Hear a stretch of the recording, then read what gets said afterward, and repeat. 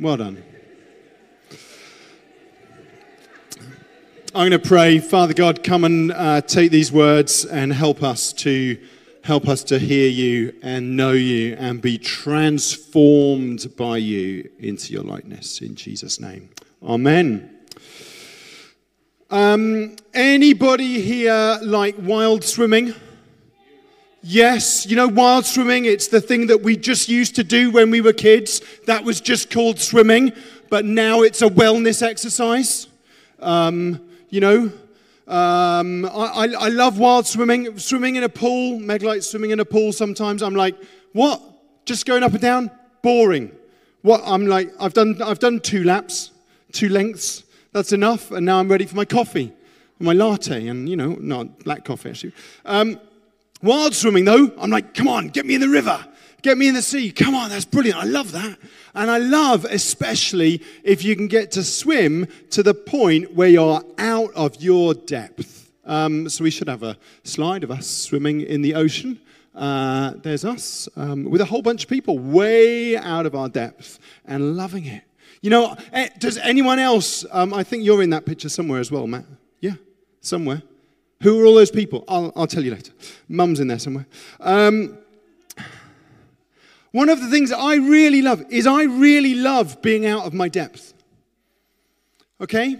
If you want my learning style is drop me in at the deep end, and by sinking, I hopefully will learn how to swim. And for me, that's my learning style. So apologies to everyone else around me where if I treat you like that, and then, that's really not for you. Just please let me know, and we'll go a little bit slower. Slower? So it's only 23 minutes past. I'm only rumbling more words. I love being out of my depth. It's my place where I kind of go, come on, right, we've got to figure this out. How does this work? And one of the things that I both love and hate being out of my depth with is stuff around the Holy Spirit. I hate it because I have one of really the start of feeling called by God was being in a place where I was utterly out of my depth and then running away because I hated it so much. And I've reinvested in doing that some of that stuff a couple of years ago. Anyone know Simon Guillebeau? Lives over in Coomdown. Yeah, I went out on the streets with Simon Guillebeau. He is wonderful, but his out of the depth is so way beyond mine. And he took us out on the streets in Bath to share faith with people that we didn't ever know. And I was utterly terrified. But it was sort of good.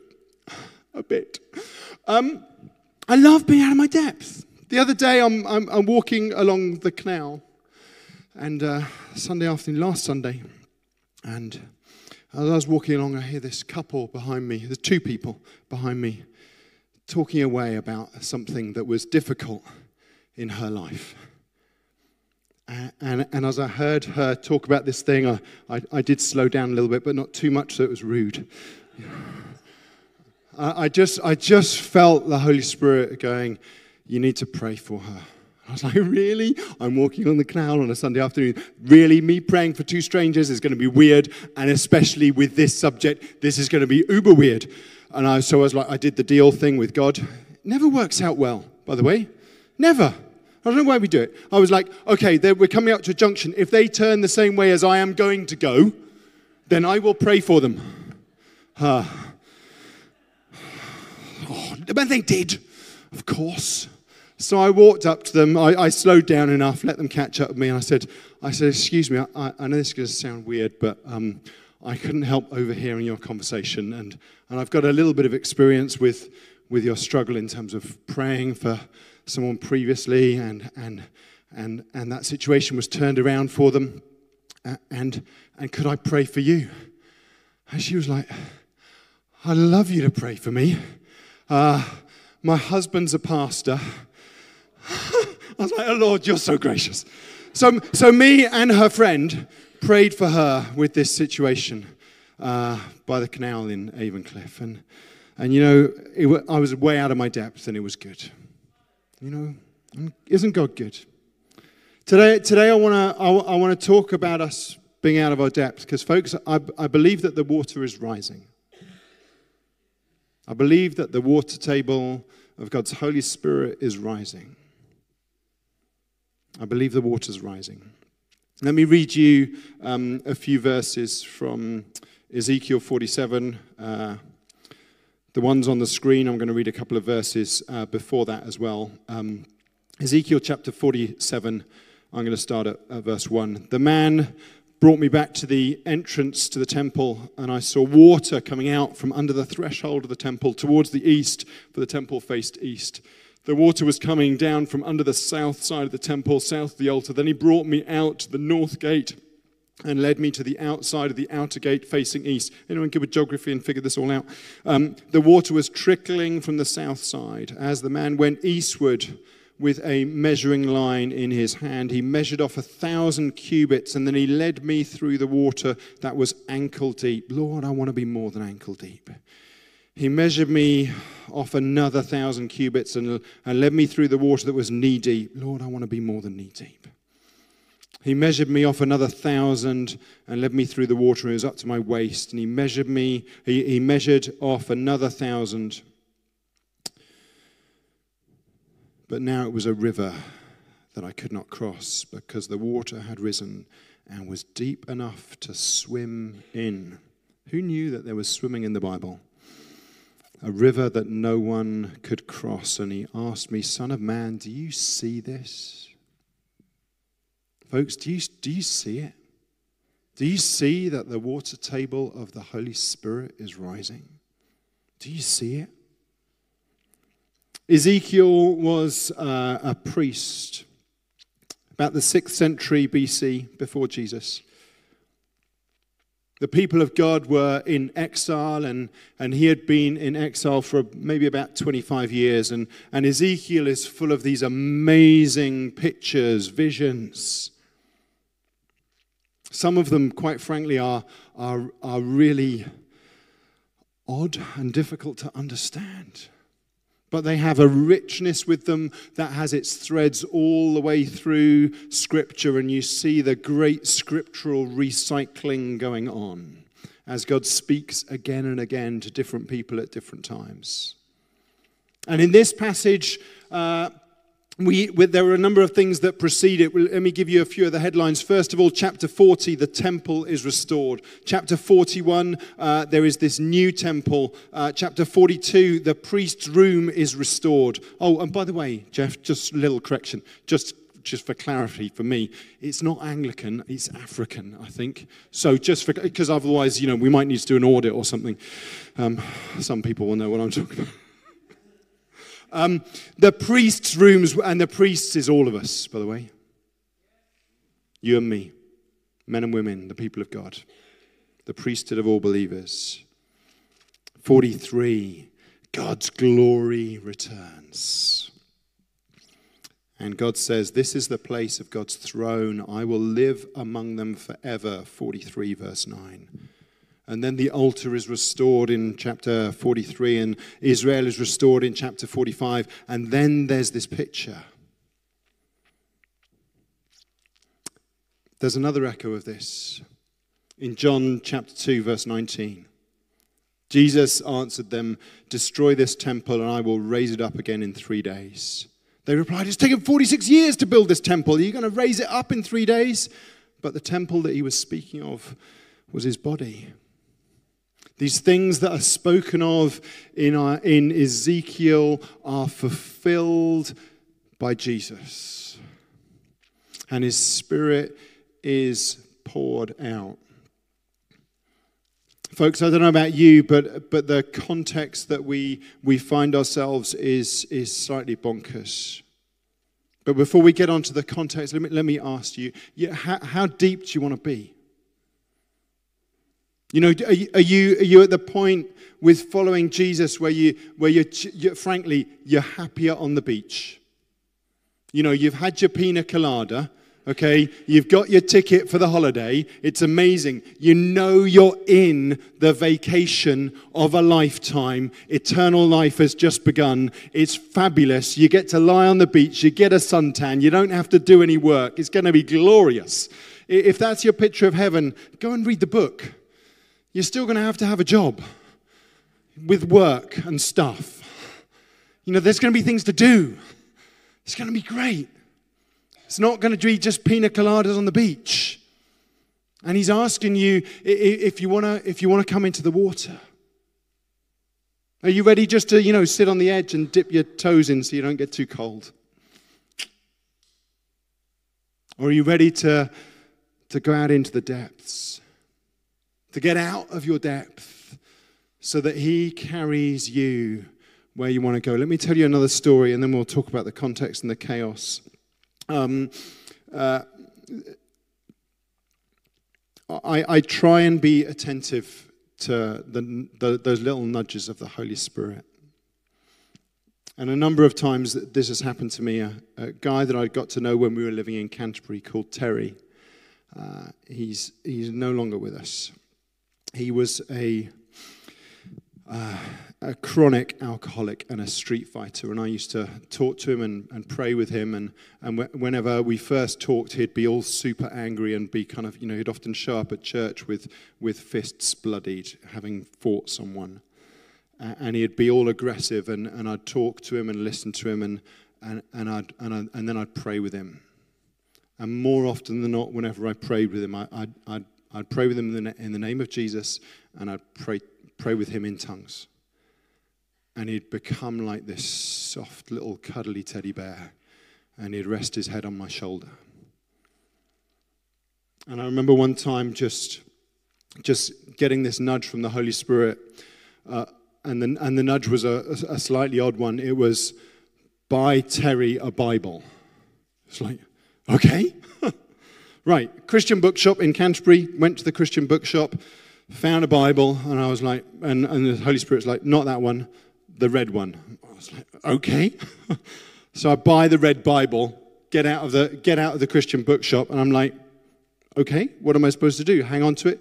He said, just walk out of the city. Canterbury's got a walled city. And I walk out of the city, I'm going, okay. And immediately I come out of the walls of the city. There's Terry sitting on a bench, off his face, with his girlfriend. And they've just prayed.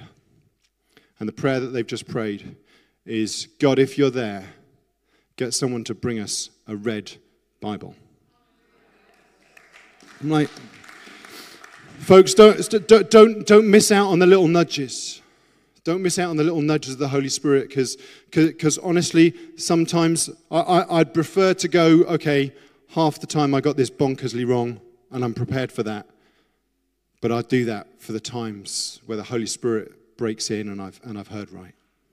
And it turns someone's life around in a moment. The context that we're in, folks, is in 2024 has got its roots right back in the financial upheaval of 2008 with the crash of Lehman Brothers Bank.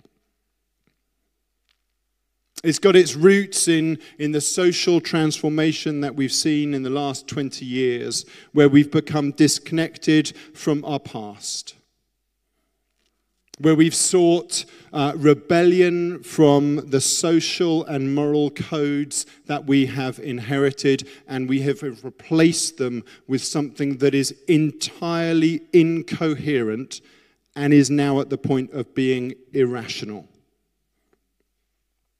This has been fueled by the internet.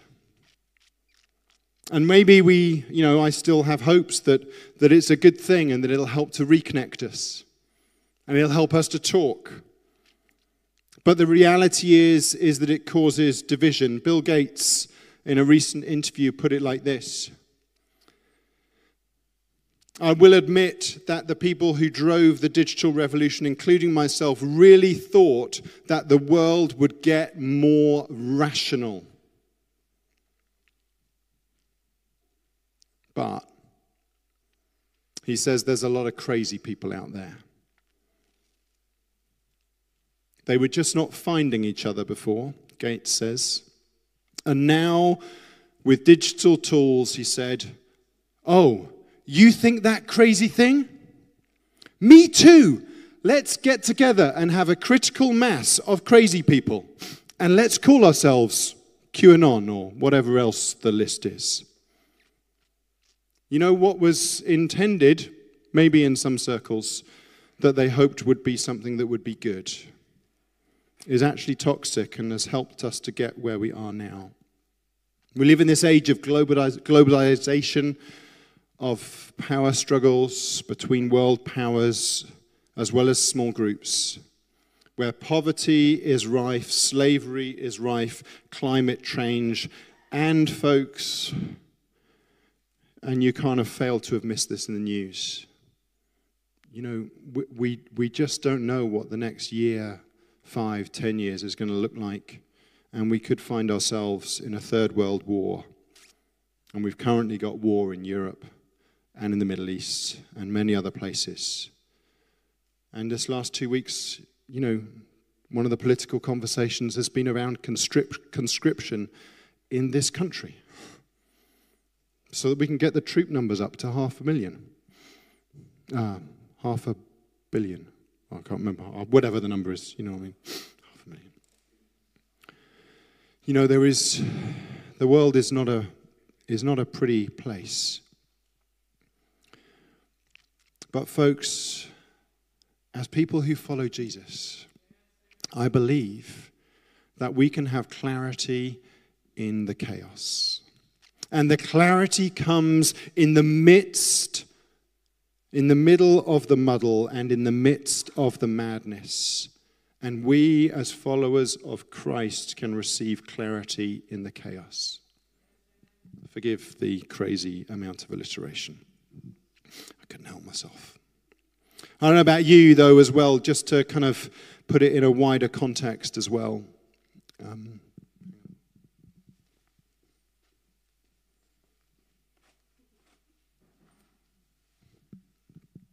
Just to put it in a wider context, you know, as I look at all that stuff, I am so glad that I'm not an atheist.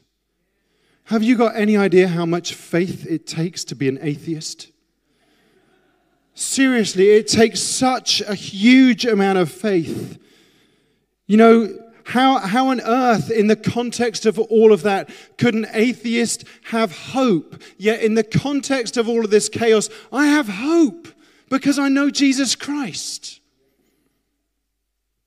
I don't have enough faith to be an atheist because I don't have enough faith that you can, without a creator, produce something out of nothing.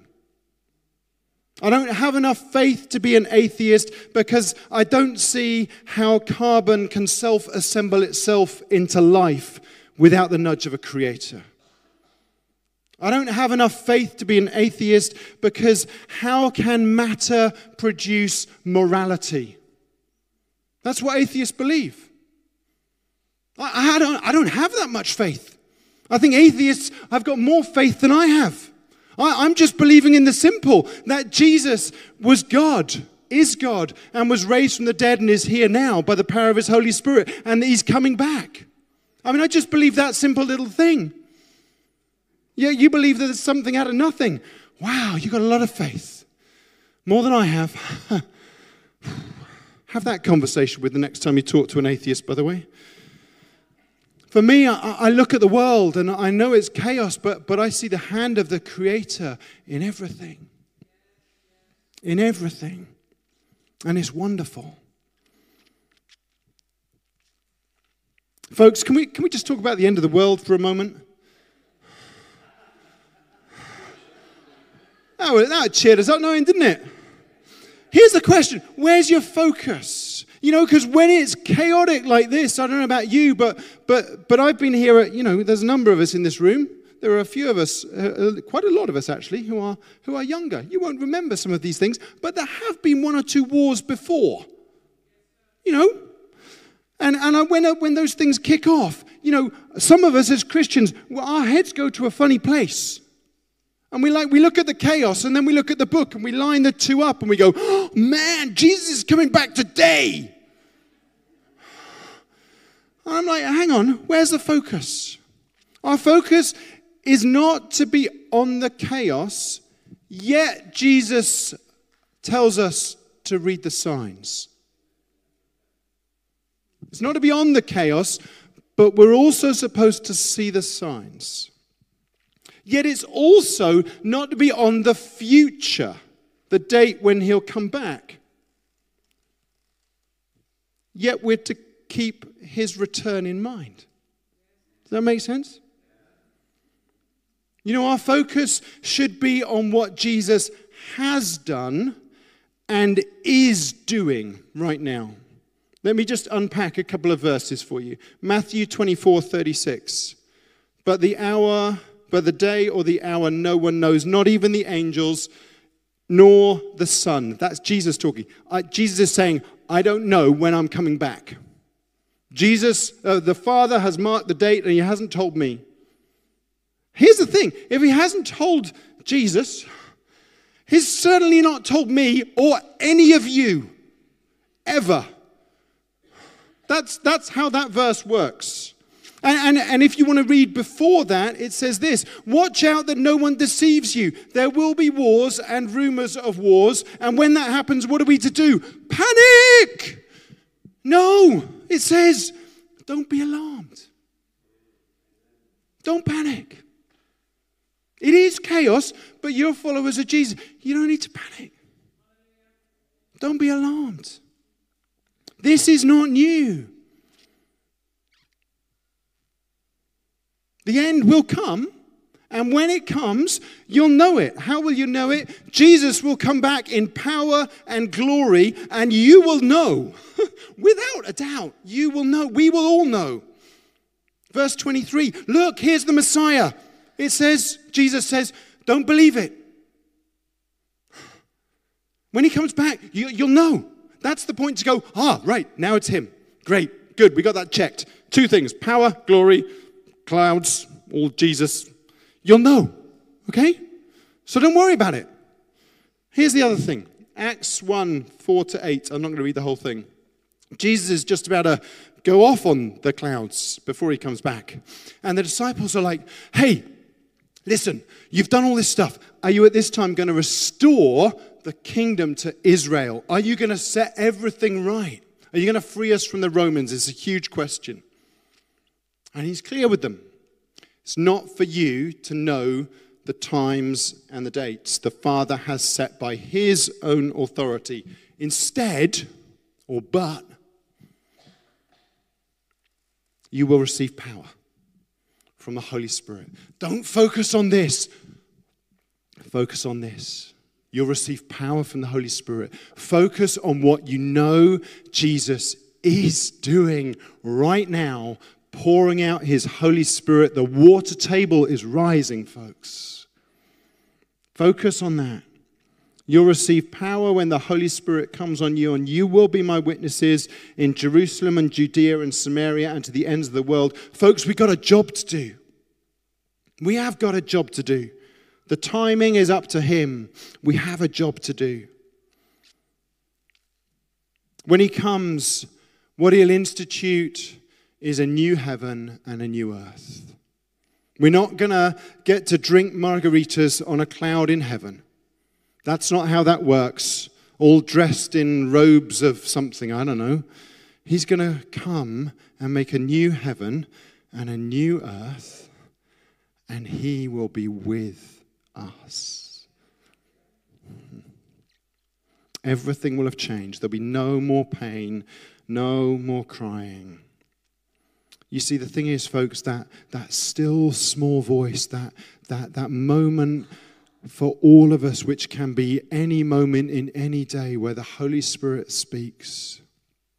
If our focus is in the wrong place, on the wars, on the chaos, on the trouble, if our focus goes on to those things, then we can miss what he's doing right now.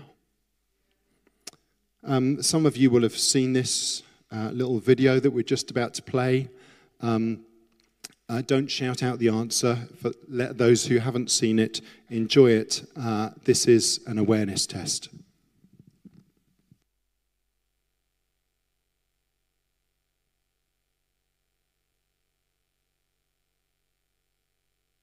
This is an awareness test. How many passes does the team in white make? Go!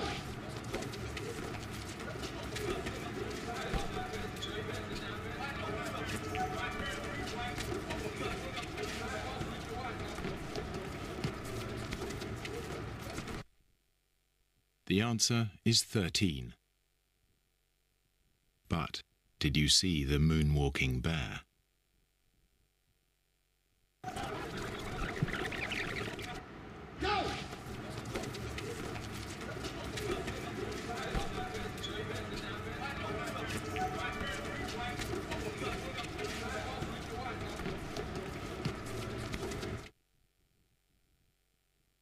It's an old video, but no one's made a better one yet, as far as I know. Isn't that beautiful? 13. But did you see the moonwalking bear? Focus is important. When our focus is on the wrong thing, we miss the important thing. We miss what Jesus is doing now by the power of his Holy Spirit. We do need to watch, but we watch with a sense of noticing. You know, a counselor might say to us, what did you notice about that? What did you notice? Doesn't mean that's where our attention should be, but it's important to notice these things. Of course we should. If our focus goes on the dates and the times of these events, we will miss the main event, which is the work of Jesus on the cross and his present outpouring of his Holy Spirit now, because, folks, the water table is rising. Are you ready to get wet? Amen. How do you go deep? How do you go deep? How do you move off from the shore just from getting your tippy toes a little bit wet, where you've got your ticket into heaven because your sins have been forgiven and you know eternal life has started, but you just want to kind of keep a little bit wet on the edge of the shore, like that. Dip your toes in. That's a nice place to be, isn't it? Yeah? How do you go from that to the fullness of what he's got for you? I think the first thing is that you understand the reality of who you are in Jesus. What you think does matter.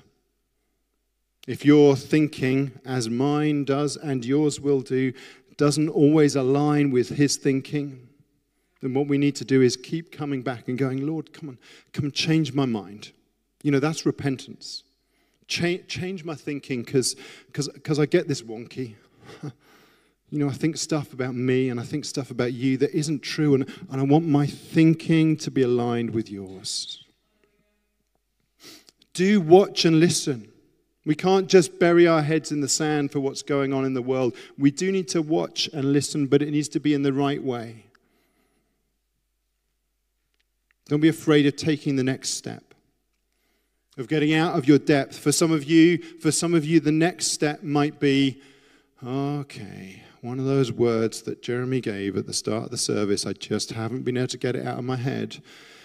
Okay, I'm just going to come and ask someone to pray for me. The next step might be that you just go to work 9 to 5 every single week. Well, every week, every day of the week, you know what I mean? And you've got a disconnect between what you do in your day job and here on a Sunday.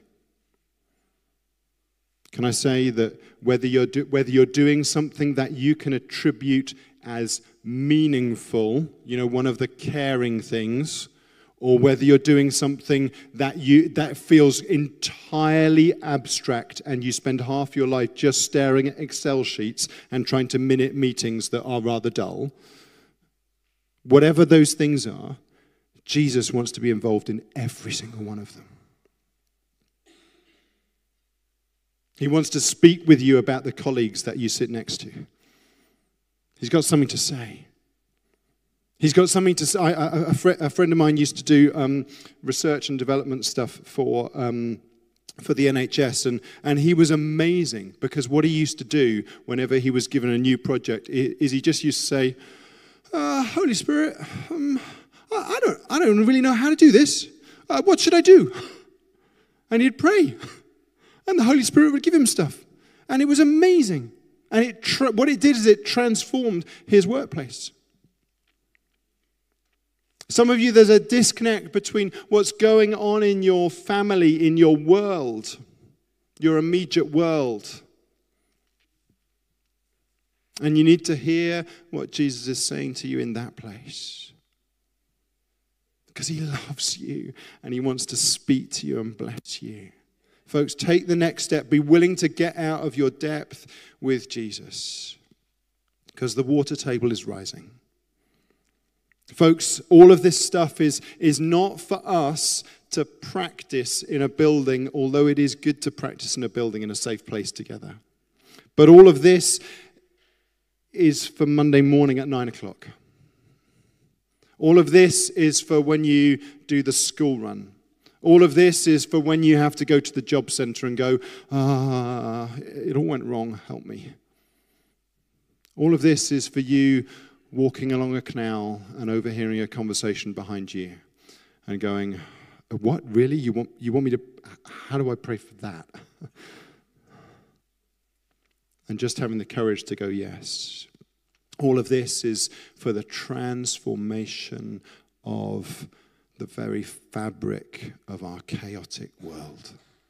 And we get to join in. And next week, Jill is going to come and share how, as a church, we're involved in doing some of those things here. How we're involved in making a difference in people's lives. So we're going to share that stuff, because there's not a disconnection between the outpouring of the Holy Spirit and when God uses us for the transformation of society. Yeah? Those two things are the same move of God.